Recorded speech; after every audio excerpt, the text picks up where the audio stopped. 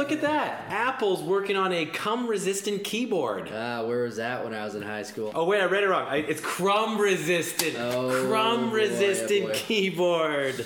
Ooh, hopefully my crumbs don't get stuck in my cums. That would be uncomfortable. Be uncomfortable. Okay. Hey-o.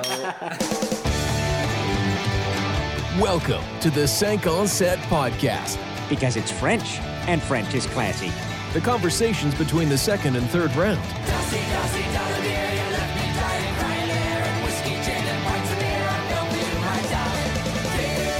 Here's your hosts, Andrew and Jason.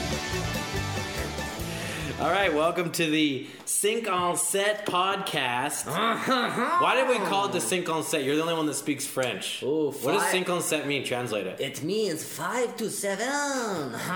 Do you still actually speak French? Like really? Un petit peu. Say something in French. Je m'appelle Derek. Why you gotta say like a douchebag, man? Just speak real French.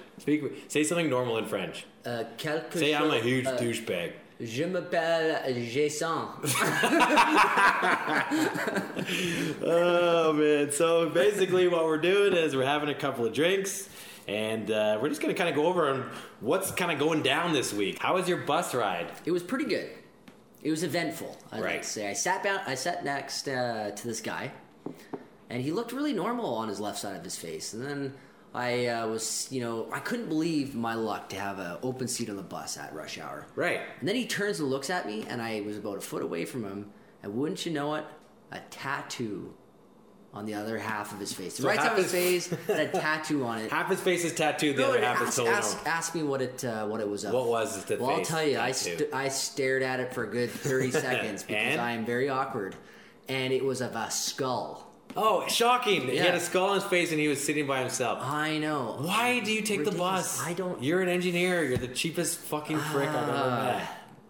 Yes, that's true. What? but Why? because I have a gambling addiction. Yeah, I think so. So this guy's got a thing on his face, and The most confusing part was I didn't know how old he was. Right, he had left side of his face 25. yeah.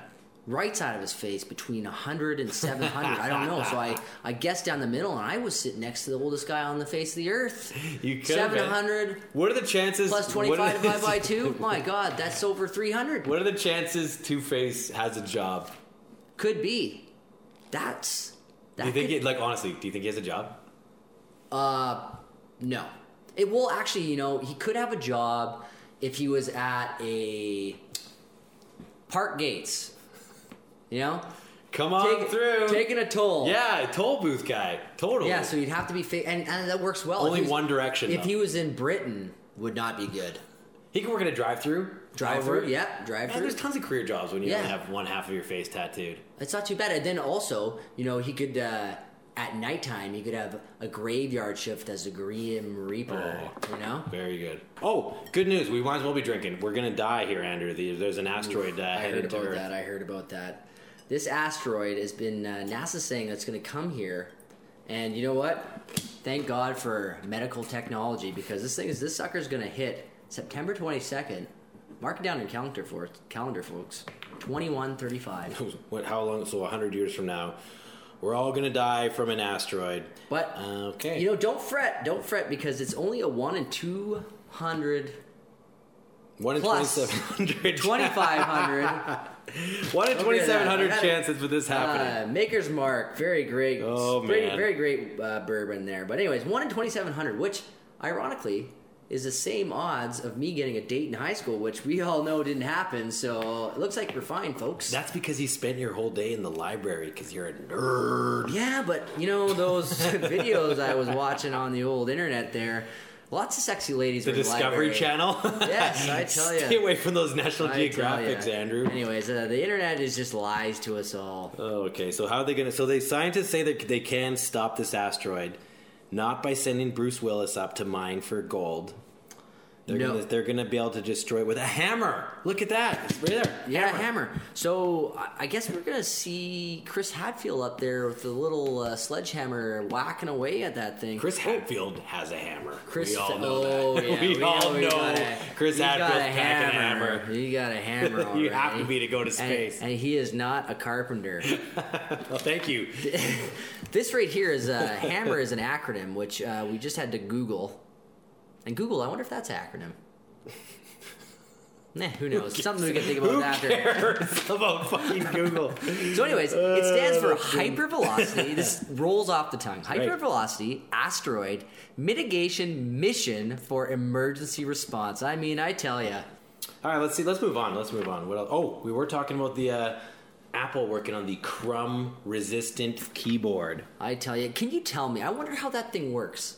Because, I'll tell you exactly how it works. I got the info right here. It's got these little air things where if you push a button, you hit the key, then it's going to launch a piece of air between the keys. So if you're eating a bag of chips and working on the computer, it fires the freaking chips up in the air. That is, you know what? I'm very curious to find out what kind of compressed air they're going to have. Because I don't know if you've ever used those duster cans on your keyboard at work.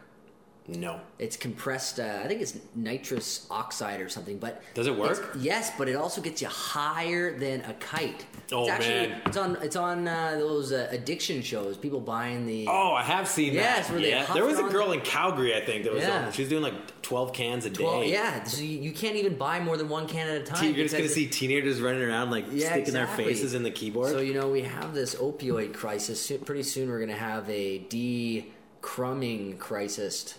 I'll stick to my Tide Pods. That's kind of a crummy I need a Tide Pod. Oh, Jesus Christ. How long did it take you to write that? Oh, man, a very long time. Many sleepless nights. Moving on. What else is going on in the world here? Oh, here we go.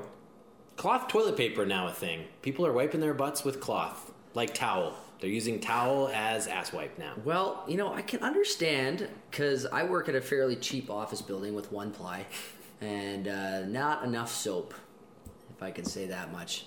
I would love to have a towel in there, but the issue is you can't have people flushing them. Yeah, no. So this is what they do. It's called family cloth. You have a hamper in the bathroom, and you put this shitty rag in the hamper, and then someone has to wash it. And use it.